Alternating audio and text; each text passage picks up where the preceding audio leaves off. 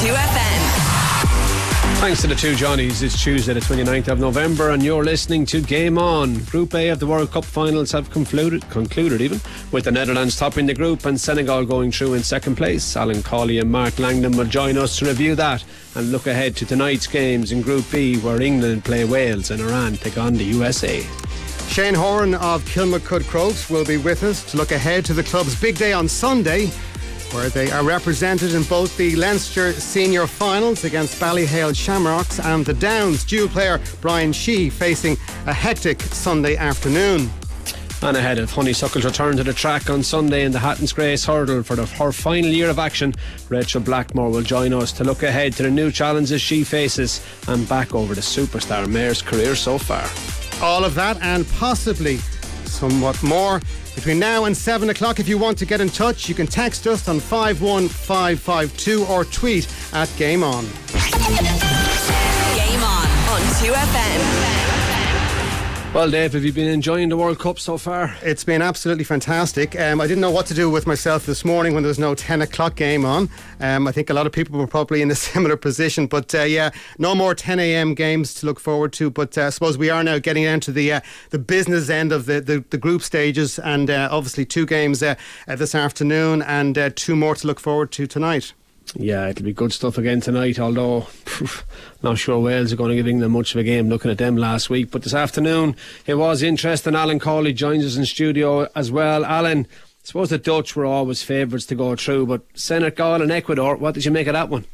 Evening, Ruby. I was actually surprised by the outcome of this one, Ruby, because what we've seen so far in the group is that Ecuador, before the games today, I actually thought were the best team in the group based on the 2 games they had played previously.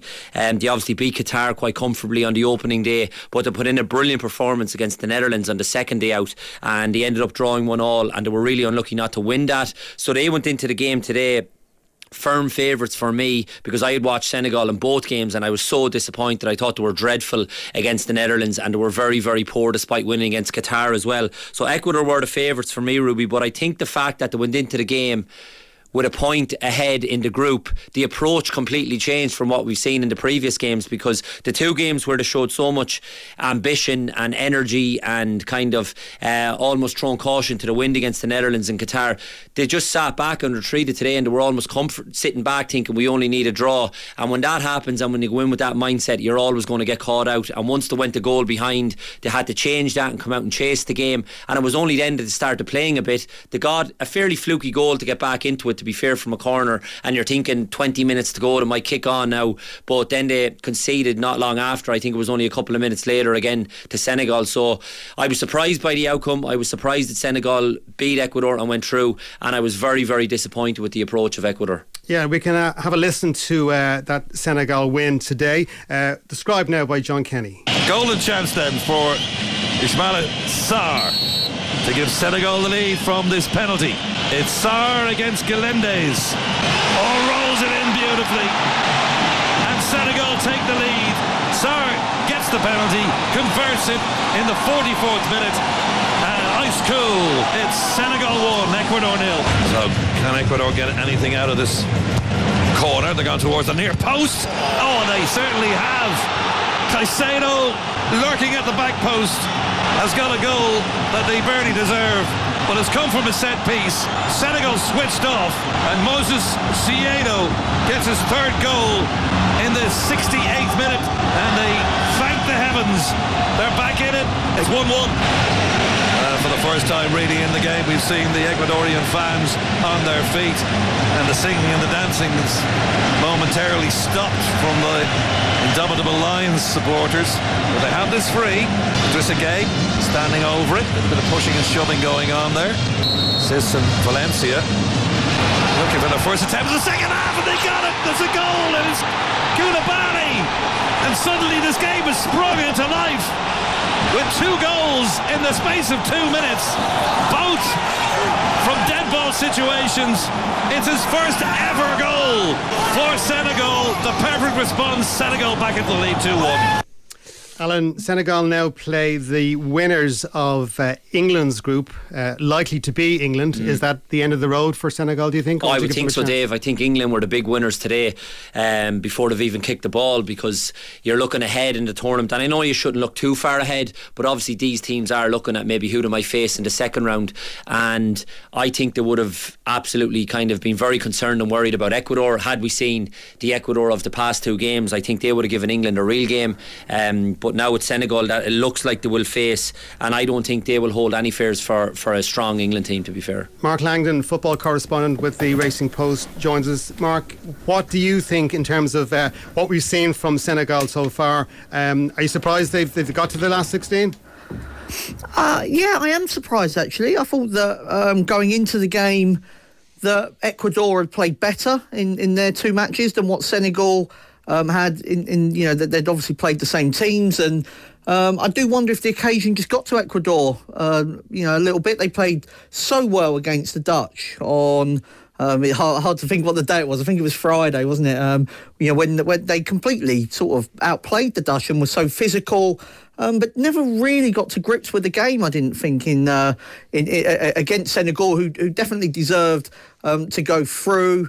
Obviously missing Mane, I mean, it's obvious to say that, but it is a big loss for them. Idrissa Gueye is also suspended. So I think that whoever gets to play Senegal in the last 16 will be confident that they can beat them. I mean, they've obviously still got some quality players. Ismaila Sarr plays in the Championship but should be in the Premier League. You've got Koulibaly at the back and Mendy in goal, so it's not a really weak team, but I think once you get to the last 16 of the World Cup, it's a team that you would, if you're one of the fancied runners, it's a team you would expect to be able to overcome. Alan, it was the start of what's basically knockout football, and obviously Ecuador played not to lose instead of trying to play to win. How many more teams will fall into that trap?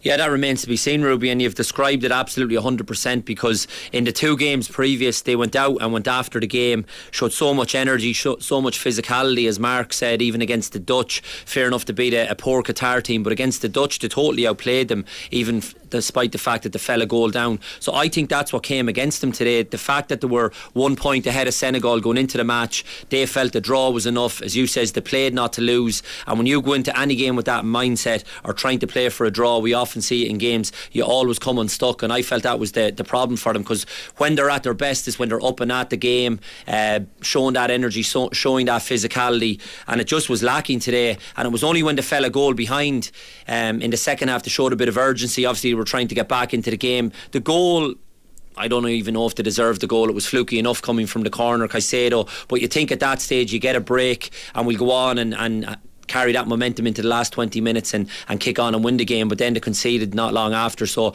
I was so disappointed with them, Ruby, today, because I felt after the two games we had watched, they were one of the dangerous teams and one of the teams, the outside teams, that possibly could spring a surprise in the knockout rounds, but now they're going home on the plane and they've only themselves to blame. Mark, the Dutch obviously beat the weakest team in the competition, the host Qatar. They were poor against Senegal, we've all known that, but their next game it'll be either, most likely, Iran, I think. Will anyone fear the Dutch? I mean, they're such a footballing nation, but right now, will whoever's the runner-up in the English group, are they going to fear the Dutch? No, they won't. I mean, the Dutch were one of the teams that I fancied to go very well at the start of the tournament. I mean, they're through, they're still unbeaten. They've got what looks a nice draw in the last 16 on paper, but no, this is not, at the moment, at least, a Netherlands team that needs to be feared. It's in terms of sort of the media back in the country, not happy with the way the team is playing, wants to see them, I suppose, more progressive, really, with the ball, I suppose, more in keeping with what we've sort of come to know and love, really, from Dutch teams right back from the 1970s. This one is nothing like that. But Louis van Gaal keeps on pointing to I think it's now 19 games unbeaten, certainly coming up towards 20 games unbeaten. They're not giving up that many chances in their matches. It's a team that obviously plays with 5 at the back, and it is 5 at the back more often than not, rather than a 3. And it's a solid. You've got Van Dijk and you've got Ake and you've got Timber, who plays for Ajax.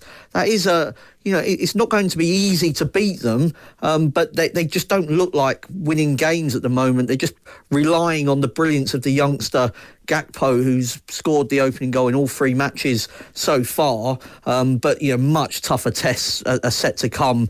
If not in the last 16, then certainly by the time they get to the quarterfinals, if they do get through the last 16. And at the moment, you look at like how some of the teams, Brazil and Spain and teams like that, are playing, and the Dutch are nowhere near that level at the moment. Van Dijk's form for Liverpool has probably been questionable, and maybe it's one of the biggest issues Liverpool have at the moment.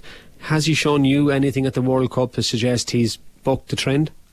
I think he's played well, Ruby, in the 3 games. Now, obviously, today was a lot easier for them against Qatar, but I think he has played well because the issue, I suppose, with the Netherlands is that they're not firing on all cylinders in terms of their attacking approach, but the defence has been very good. As Mark said, they played with a back 5. I covered the game against Senegal and they never really were in trouble, but the game was kind of drifting along, going nowhere until Gakpo popped up with that goal in the 84th minute. But defensively they looked sound, Ruby, and he did play well, to be fair to him, Van Dijk. I think it was more the same because it was a more rearguard action against Ecuador, because Ecuador did throw an awful lot at them.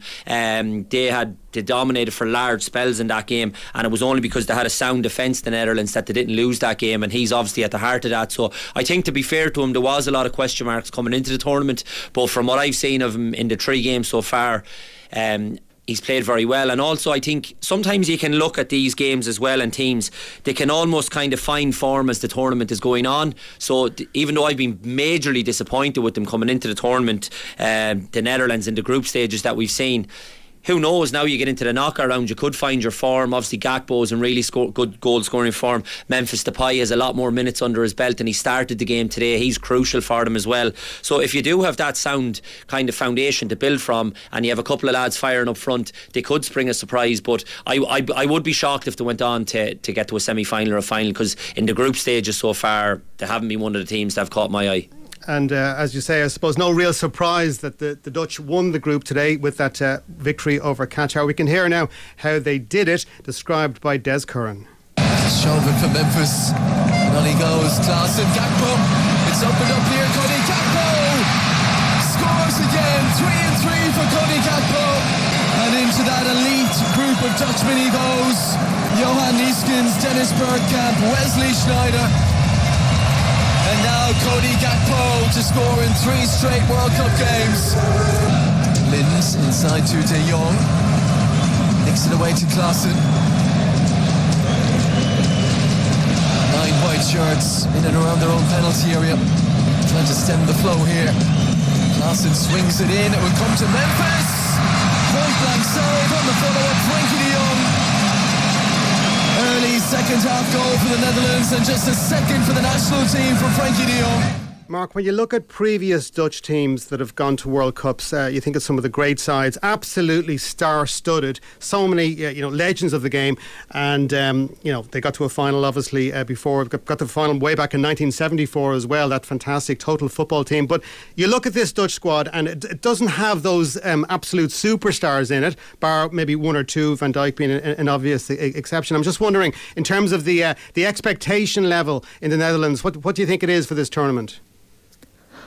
Well, I think going into the tournament, they were pretty confident of sort of quarterfinals, semi-finals, because of the form that they're in. They did well in the Nations League. Now, the team that they beat home and away in the Nations League were Belgium, and that form's not working out particularly well at the moment, because Belgium have been even worse than them and could be going out of the competition. So maybe they were sort of led down a false path, really, into how good they were.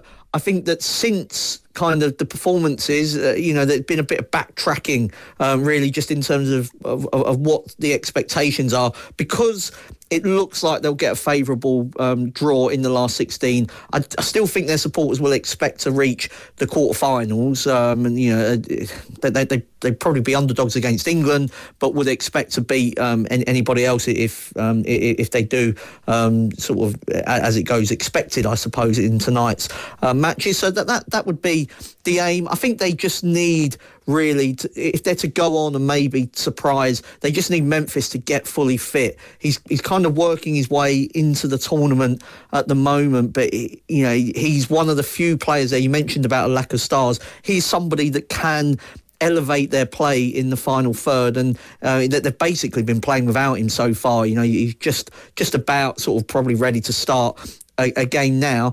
One advantage I think the Netherlands have got is that it's a very quick turnaround in matches in terms of this World Cup. And I don't think they've been out of sort of first or second gear so far. They've barely put a sprint in any of their 3 games. Now, maybe they're just one pace and that's all they've got. Or maybe Van Gaal realised that this was quite a comfortable group and they've been holding something back. I think the Dutch supporters will be hoping it's the latter, and that once they get to games where they actually need to step it up, that there's a lot more to come. There is 42 minutes to kick off in the Group B games, and we will look ahead to those later in the show when we have team news. But Alan, looking at the games thus far, why is it the majority of them are being won by the team that doesn't have the ball? Yeah, it's very interesting, Ruby. You gave me the stat on it and I was quite surprised by that. But the one thing that has struck me about the game so far, particularly with the surprise packages and the surprise results, they've played with such an energy. And like, you look at teams all around the world now, I suppose the standard of coaching across the board now, you have no real weaker nations as such in what we used to see years ago where there would be whipping boys. I know Costa Rica were well beaten by Spain, but that's more an exception now, especially at a World Cup. And you look at the games, they've been fairly evenly matched, a lot of them in the groups, because I do think the level of coaching around the world has improved so much.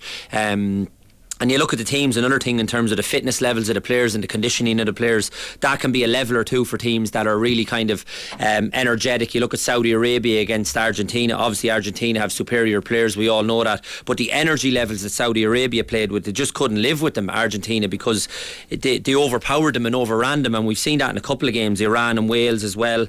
Japan against Germany, that was another case in point. In the second half, Japan just totally overpowered and overran them. So I think that can be a leveler also.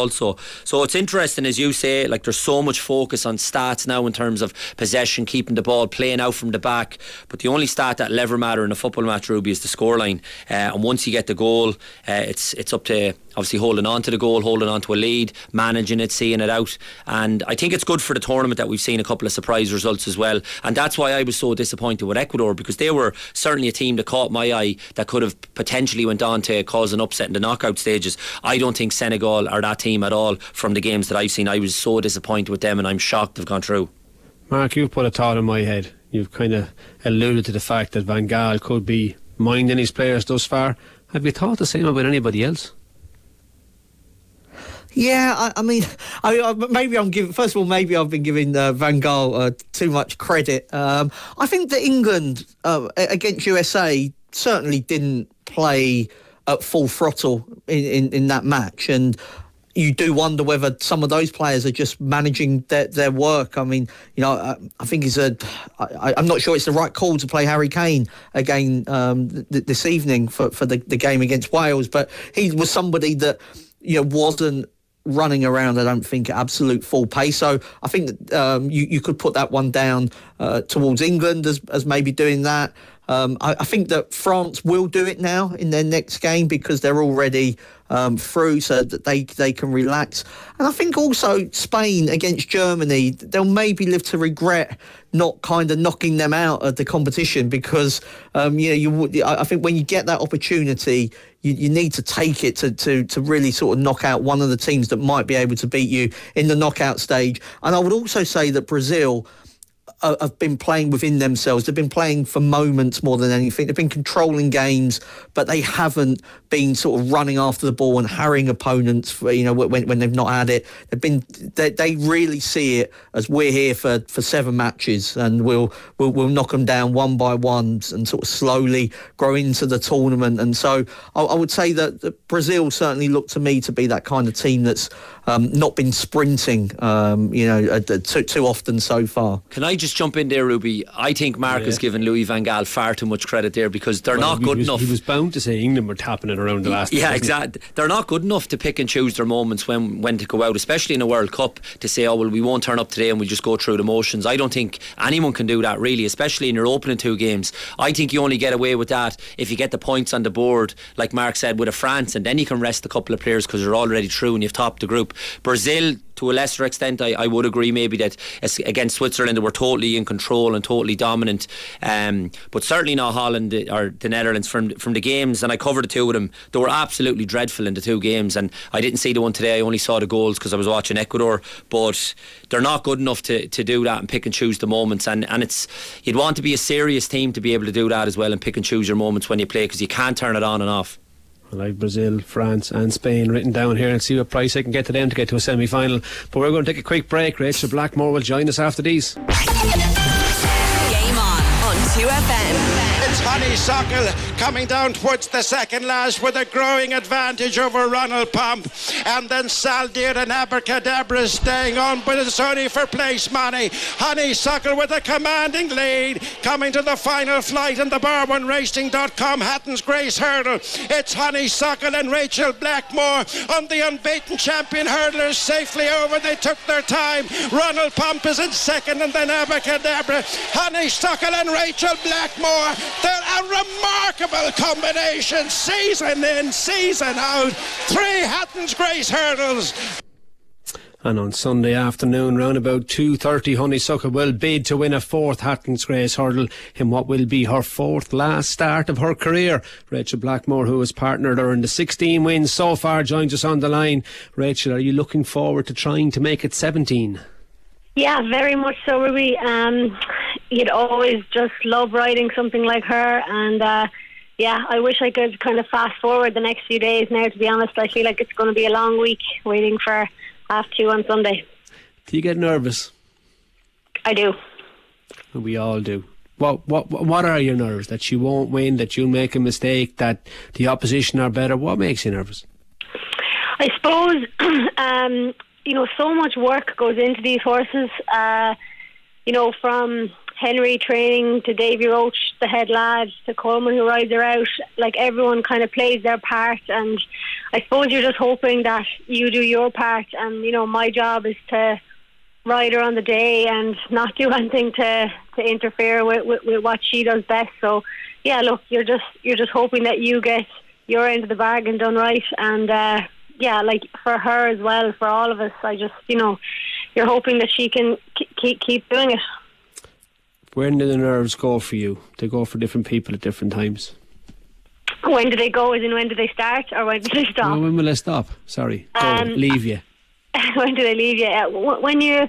When the bell goes in the parade ring and you finally get up and you don't have to talk to anyone anymore, and you can just go out and ride your race then, and you're occupied, you're focusing on getting down to the start, getting your position, so your mind is occupied and you're just riding your race then, to be honest. You champion hurdle, maiden hurdle around Clonmel, you're trying to just focus on the job at hand, and you're looking for the same outcome in both places.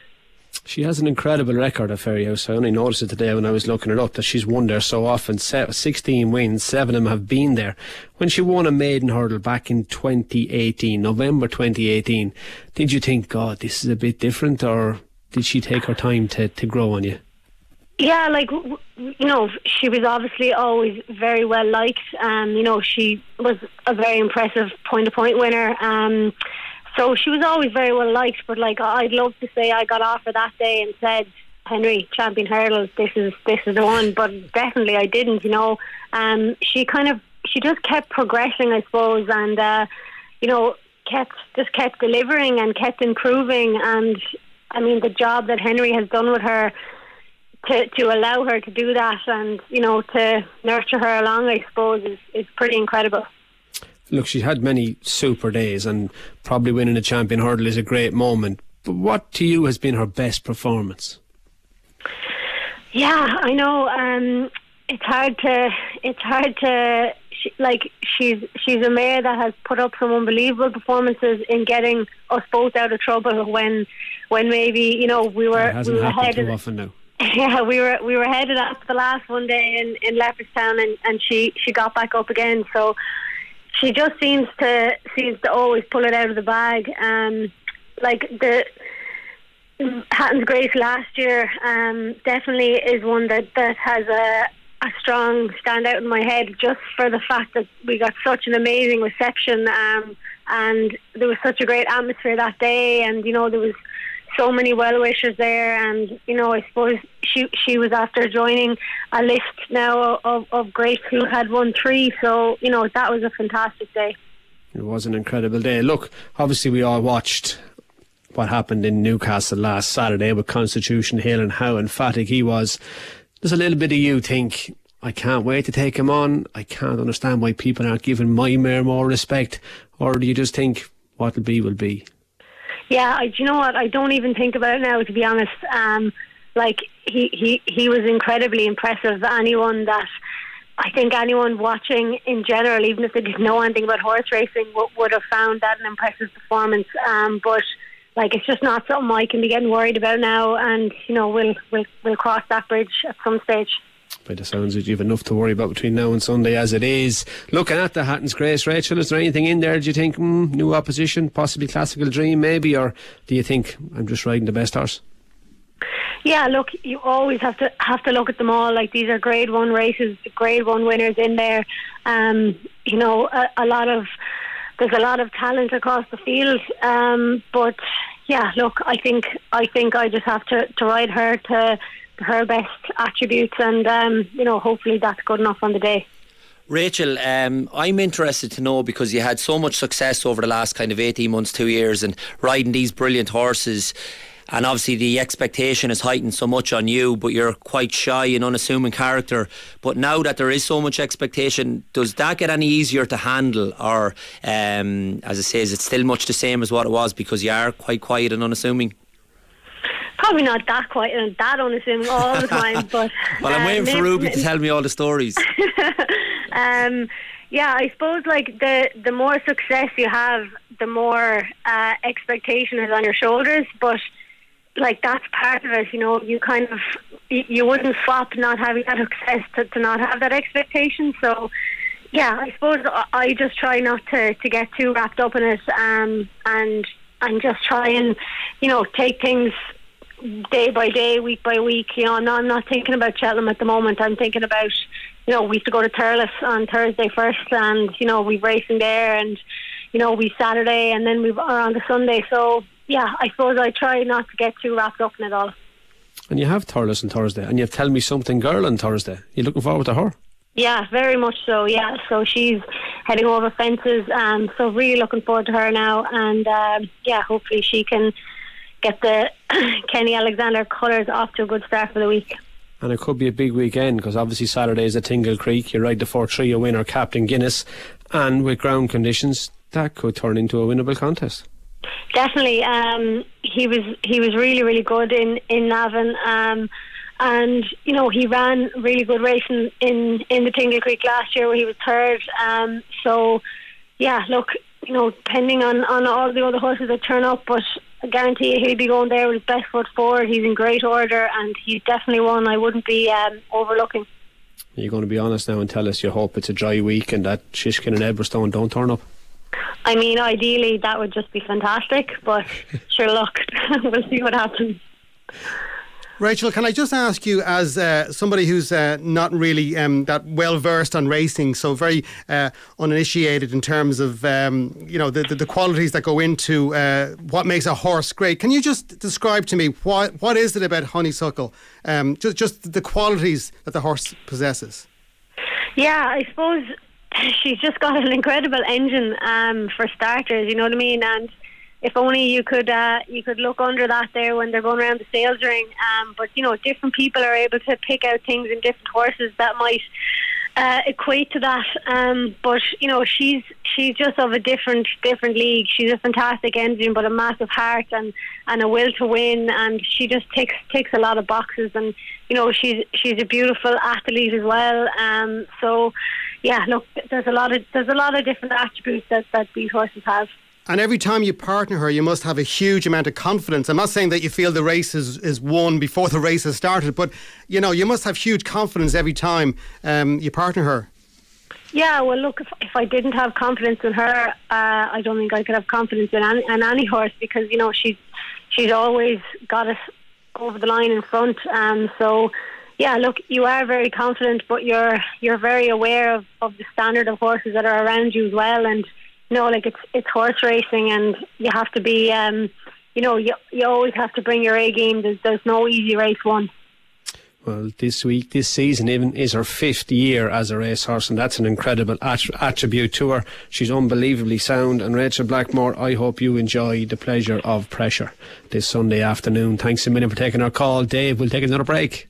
Game on. GAA. Now, the AIB GAA All-Ireland Club Championships feature some of the toughest players from communities all across Ireland, and it's these very communities that make these championships unique. We're joined now by Shane Horan of Kilmacud Crokes ahead of the 2022 AIB Leinster Club Football Final, which takes place on Sunday at Croke Park, where Crokes are going head-to-head with the Downs of Westmeath. You're very welcome along, Shane. How are the preparations going for this big game? Obviously we're into a routine of a game every 2 weeks, so you've kind of a down week and then an intense week and then a kind of down week leading into the game, so well set, heading to training soon, so all good. And of course, not just a big game a big day I should say, for the footballers, but also for the hurlers of Kilmacud. Yeah, no, it's great. Obviously I was in there on Sunday watching them, so it's great to see them progressing as well. Obviously they would have been unfortunate last year and could probably beat by a better team in Clough-Ballacolla in their semi or quarter final last year, so it's great to see them going as well, so everyone in the club is excited. Obviously Kilmacud, a huge club, a huge catchment area. I think it's 5,000 members, something like that. What's the key to the success of obviously so many kids involved in the club, but translating all those kids' involvement into success for the hurlers and footballers? And of course the ladies team won the Leinster title as well. Yeah, no, to be honest, I know people say super club and all that stuff, but it's the same as any club. You've great volunteers, parents, coaches that keep everyone going and playing that sport across all the codes. Obviously, I wouldn't want the job of trying to organise the nursery or anything like that with the numbers, but no, we're the same as any kind of GAA club in that regard. And obviously, we all kind of pitch in with some of the younger teams, a bit of coaching here and there, and there's a great community spirit to it all.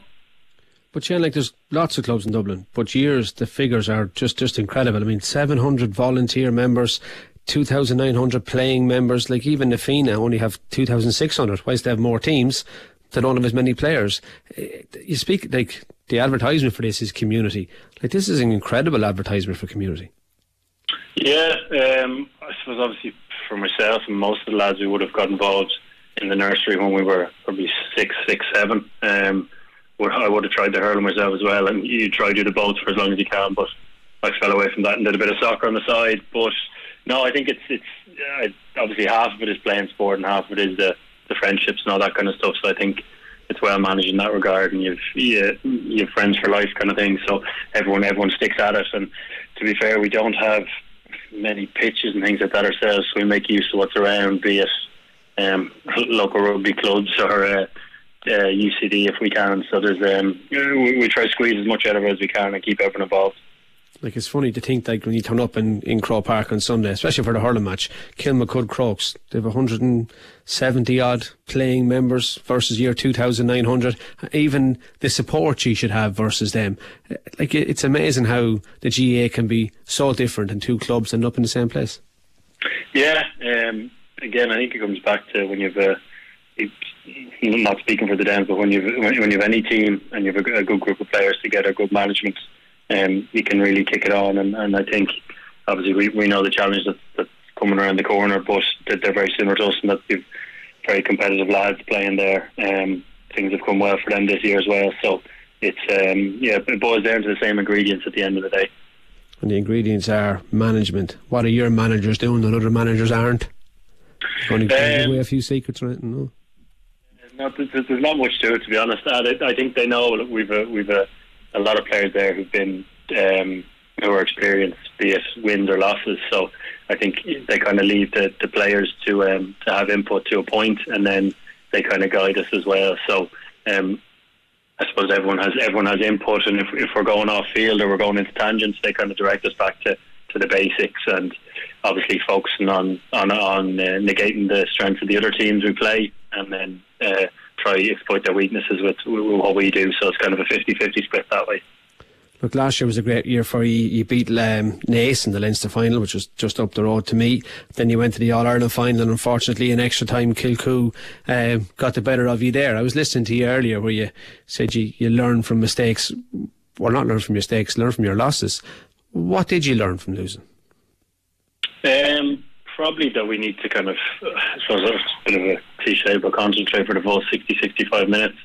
Obviously we were beaten by a very good Kilcoo team, and probably thought we'd done enough, and maybe switched off slightly and got caught both for the game to go to extra time and then in extra time obviously. So I think we just kind of know what to do in scenarios, and again that comes from experience being in the positions, and we've kind of been able to do that and manage games out well. So we just have to make that continue. When you look at the Downs on Sunday afternoon, what do you think their strongest attribute is? Yeah, there again, when we went back to the club after our game, there's a lot of people that got in for the second half of that match against Ratholt and said it was a very intense game, and obviously we've done video ourselves this week. So look, they're a very athletic side, some great forwards, aggressive tacklers, forced turnovers, and I think Croke Park suited them getting up and down, the athletes that they do have. So I suppose we'll just have to combat that and do our own stuff as well. Shane, just on the Croke Park factor, obviously, you guys are used to playing in Croke Park, and maybe less so for the opposition. How big a factor is that, do you think? I don't think it's that big, to be honest. Like the couple of games we had there last year and even this year, when you're on the pitch, it is just another pitch, to be honest. Obviously it is a little bit wider, you need to get your spacing right and things like that, but it's not too different. Like when I went in on Sunday to watch the hurlers, when you're in the stand watching it, you're a bit more in awe of it, but on the pitch it's just the same four sides. And then for the Downs, obviously for their first game the last, they just probably a bit of additional adrenaline for them that probably suited their style of play of getting up and down the pitch and the athletes that they are. So hopefully we'll just have to kind of minimise their impact and kind of try dictate the momentum of the game ourselves. Will you get to watch much of the hurling final just before yours? I don't think so, to be honest. Like as a club man, it would be great to be out watching them for the full thing, but I don't think we'll change our schedule. We'll stick to what we do, probably arrive at half time in that game, might stick the head out for a couple of minutes, but no, we've a big job to do, so we'll just be focused on that. Shane, you obviously played for Offaly yourself, and when I look at the numbers of people playing in Dublin, ultimately only 15 can play for the Dubs. Do you think there will come a time where more players will do what you did? You went to play for Offaly, where your parents were from. Could you see more kids in Dublin following that road into inter-county football? Yeah, I suppose if anyone asks me, obviously I've only good things to say. I really enjoyed playing in Offaly and the exposure to inter-county football. Great people, great fans, great facilities. So to be involved in an inter-county setup was definitely a great experience. So I definitely would rate it if anyone asked me on that. It's tough to know. Like some people might be satisfied with the competitive nature of the club, especially in Dublin Championship. It's very competitive, and that might satisfy some people. The split season probably makes it a little bit more possible to commit to one, and then you're back in with the other one fully. So I could see more people doing it, and I definitely suggest they do. On Sunday could be a massive day for Kilmacud Crokes. We wish you all the best, and thanks a million for taking our call. Thanks, guys. Have a good evening. Now let's go back to the World Cup. Of course, we spoken about the games from earlier today. 2 more group games tonight, including England and Wales. And obviously it's a huge ask. Wales have to win this game, have to win it by 4 goals to be, depending on the other result in the Iran-USA game, of course, but they have to win the game, full stop. Can you see them doing it, Alan? No. Sorry to be so short, Dave, and I'd love to tell you that they are going to win or put up some sort of showing where they could score 2 or 3, but I can't see it happening. They've been so poor in the group game so far. it's tough ask for the likes of Bale, who's played so little football, such a brilliant player. But again, go back to my point I was making earlier about the Netherlands. Same for an individual, you can't turn it on and off no matter how good you are. He just hasn't played enough football. Ramsey struggled in the game, something similar for him. And I'm just looking at the team lineup. He's named them, both of them. There was question marks maybe around would he drop Ramsey, but he was always going to remain loyal to Ramsey because he's been such a great player for them. Joe Allen in the team, Dan James, and you're looking at, like you mentioned, that need to score 4. Where the goal's going to come from. Dan James has come into the team, a bit of legs and energy on the wing, but I think he lacks quality in the final third. Kiefer Moore, big physical presence, did quite well in the first game when he came on, did very well, and he's the only real outlet you think in terms of where a goal could come from possibly a set piece as well with Bale or from a corner. So I just can't see them getting the job done. I think England will be comfortable, and they've made 4 changes themselves. Dave, he's kind of fallen down, he's bowed down to the pressure, Southgate a little bit, and Foden comes into the team. There was a big clamour for him. I think he should be in the team anyway, but he's dropped Bukayo Saka. I would have left him in the team. I think Bukayo Saka is a brilliant player, having a great season, but he's dropped Sterling. Sterling hasn't been great. He's also left out Kieran Trippier, which was a bit of a surprise. Trippier's had a good season, but he's brought Kyle Walker into the team and Jordan Henderson. So they're very, very strong on paper, England. I know they had a disappointing game the other night against the USA, but I can't see them having too much trouble with Wales. Just to clarify, Wales win by 4 or more goals would guarantee them a place in the last 16, but a win over England coupled with a favourable result in the other game would be enough, but that they have to win the game. And from I don't even see them, regardless of the goal situation, I can't even see them winning the game, Dave. Yeah. Alan, what is the full English team? So the full English team, the back 4, he's gone with a 4 as well, Ruby, it looks like. So Shaw, Maguire, John Stones and Kyle Walker. Kyle Walker was always going to come back into the team. Declan Rice and Henderson, Bellingham as well is still in the team, and I think that's a wise move. He's a brilliant player. And Foden comes in on the left, Rashford on the right, and Harry Kane up front. So strong England team. You could argue it's stronger than the team that played against the USA. I like the look of that team. Sticking with the 4, is that surprising to you?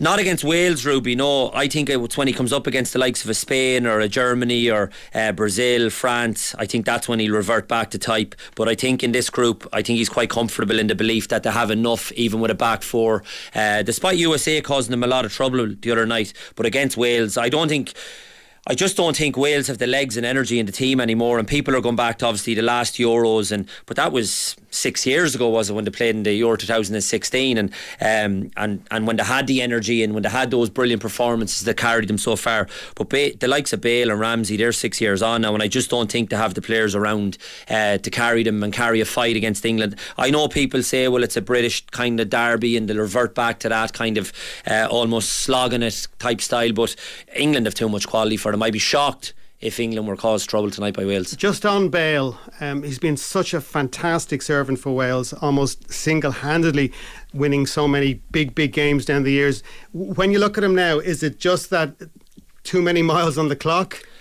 Yeah, or not enough miles on the clock, Dave. No, but in terms of his age, I know, but I mean not enough miles in the sense he hasn't played enough football. It's almost like he's kind of undercooked. He's been in that comfort zone for almost 2 seasons now, because he kind of obviously went through the troubles at Real Madrid. And I'm his biggest fan. I think Bale gets a hard press at times, because when you think of him going over as a British export to Real Madrid, and so few have done that, and he was a roaring success, scoring goals in Champions League finals, Copa del Rey finals, winning league titles, and I know it ended quite sad for him over there, and I'm his biggest fan, but I just think in the last 18 months, 2 years, as I say, he hasn't played enough football. He's in the MLS now, obviously, and he was probably minding himself. He's not too bothered about that. He was minding himself for this tournament, but I just don't think you can come into a tournament of this stature in particular and just flick it on like a switch, and we've seen that with a few of the older ones as well. And I just, as I say, I do love Bale, but he's carried that team for so long, and at some point I suppose it just comes against you.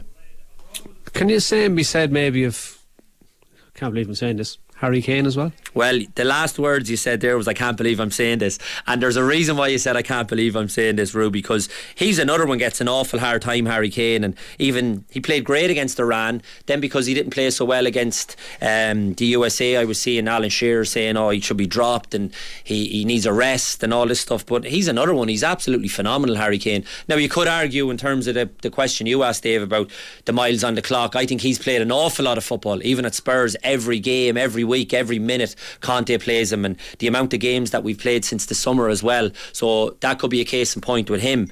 But I'd never leave Kane out. He's their main man. I think he's absolutely phenomenal, and it's no surprise to see him in the team tonight. Mark, just looking ahead at the other game, obviously a lot of the focus is on England-Wales, but Iran and the USA obviously still with a lot to play for as well. Yeah, absolutely. I mean, barring something sort of crazy in the Welsh game, I think that they're both looking at this with only eyes on their own match. USA win and they sit that they're through, and they will be. Iran are playing for a point because that almost certainly will be good enough for them. And USA against Iran is never only going to be about what happens on the football pitch. We've already, been to war of words in the press conferences. I think this is going to be a spicy game, and Iran bounced back so well from the humbling defeat against England. A lot of the focus was on how bad Wales played in that game that Iran won 2-0. But, Iran fully deserved to beat them. They hit the post a couple of times. They created chances. And it's a really interesting game because USA's qualities in midfield with Tyler Adams and McKennie, who plays for Juventus. But Iran up front, with Taremi and Azmoun, have got two players that are capable of scoring goals at the highest level. Taremi's done it in the Champions League. Azmoun also has played Champions League before. So I think that's the really interesting battle. You look at the USA sort of forward line. Obviously, Pulisic's a dangerous player, but Josh Sargent of Norwich leads their attack. So it looks a pretty close game to me. Iran have got the quality, I think, in sort of terms of scoring goals. USA have got that energy about them and also the extra quality in midfield. So a really tight one I'm expecting. I know different games, different teams, different days, but Iran looked like they were happy to get a draw or try and get a draw against England. They got beaten 6-2, whereas when they went at Wales, they won 2-0, wasn't it? What if they go to it was. I think Carlos Queiroz has, throughout his career as a coach, has always been one of those that if we keep a clean sheet, the worst thing that can happen is we draw 0-0, and he's not Kevin Keegan type manager that's going to go after games. You mentioned earlier on talking about teams that have possession of the ball. Iran don't want it most of the time. They actually prefer it if the other team have got the ball and they just get everybody behind it and then look to spring counter attacks. Carlos Queiroz is just he's way too old now to be changing his attitude to the best way he sees it to. I was going to say win a football match, but it's to not lose a football match. And I totally agree that teams do look better quite often when they play with less fear. But Queiroz will think that the best way for Iran to qualify is to play very defensively. At some stage, US have to pile men forward because they need the win, and that's when we'll hurt them on the counter attack. The next World Cup is obviously the USA, Canada, and Mexico. Alan, do all of those get in for free or do they have to qualify? I think they'll have to. Well, they're already talking about bringing 48 teams. So if they go the 48 teams route, I think they'll all get in free, Ruby. So it depends on that decision, and I think that's to come, which is going to be a ridiculous 48 teams. That's what they're talking about for the next World Cup, which is absolutely ridiculous. I think the one good thing about that is, one of the good things about that 48 team format is gives that us a chance. Well, there is that. Well, there's only going to be another 3 European places. I think it's going to go from 13 to 16 European places. But when it gets to the last 32, it's straight knockout. I think that's what they're talking about. So it's 48 teams, and then I still don't think, you remember the Euros even when we got there in 88 and there was only 8 teams, and obviously we went up to the cream of the crop with the 16. I think it's 24 now, and there is that suggestion. You remember Euro 88 like it was yesterday. I do. That's where it all started. Van Basten, Ronnie Whelan, Shinadin. But I don't like the idea of the 48 teams, but to answer your question about them, I'd say they will get in if that's the case. But I think with the game tonight, I think Iran are playing with so much kind of pressure on their shoulders in terms of what's going on back home, and I think they've carried themselves really well in that. And obviously we've seen the singing of the anthem, the non-singing of the anthem, and they're playing with so much determination and pride for their country. I think they could actually get through tonight. Now, it'd be interesting to see, going back to the point we were making earlier about Ecuador only needing a point and completely changing their approach. That's the only fear I have for Iran. If they try and go out and just play, as you says, not to lose, well then that's when they'll come unstuck. But if they go out and play with the energy to play it against Wales, I think that'll bode well for them. Mark, give us a scoreline in the England-Welsh game. 2-0 to England, I would say. Alan, you can have the USA and Iran. 2-1 Iran. 2-1 Iran. 2-0 and 2-1. Good odds on that for anyone wanting to have an investment or have an interest in tonight's games. Mark Langdon and Alan Cawley, thank you so much for taking our calls and being with us tonight. Dave Kelly, thank you too. Bella De Silva is up next, and Marie Crowe will be back tomorrow night. RTE 2FM.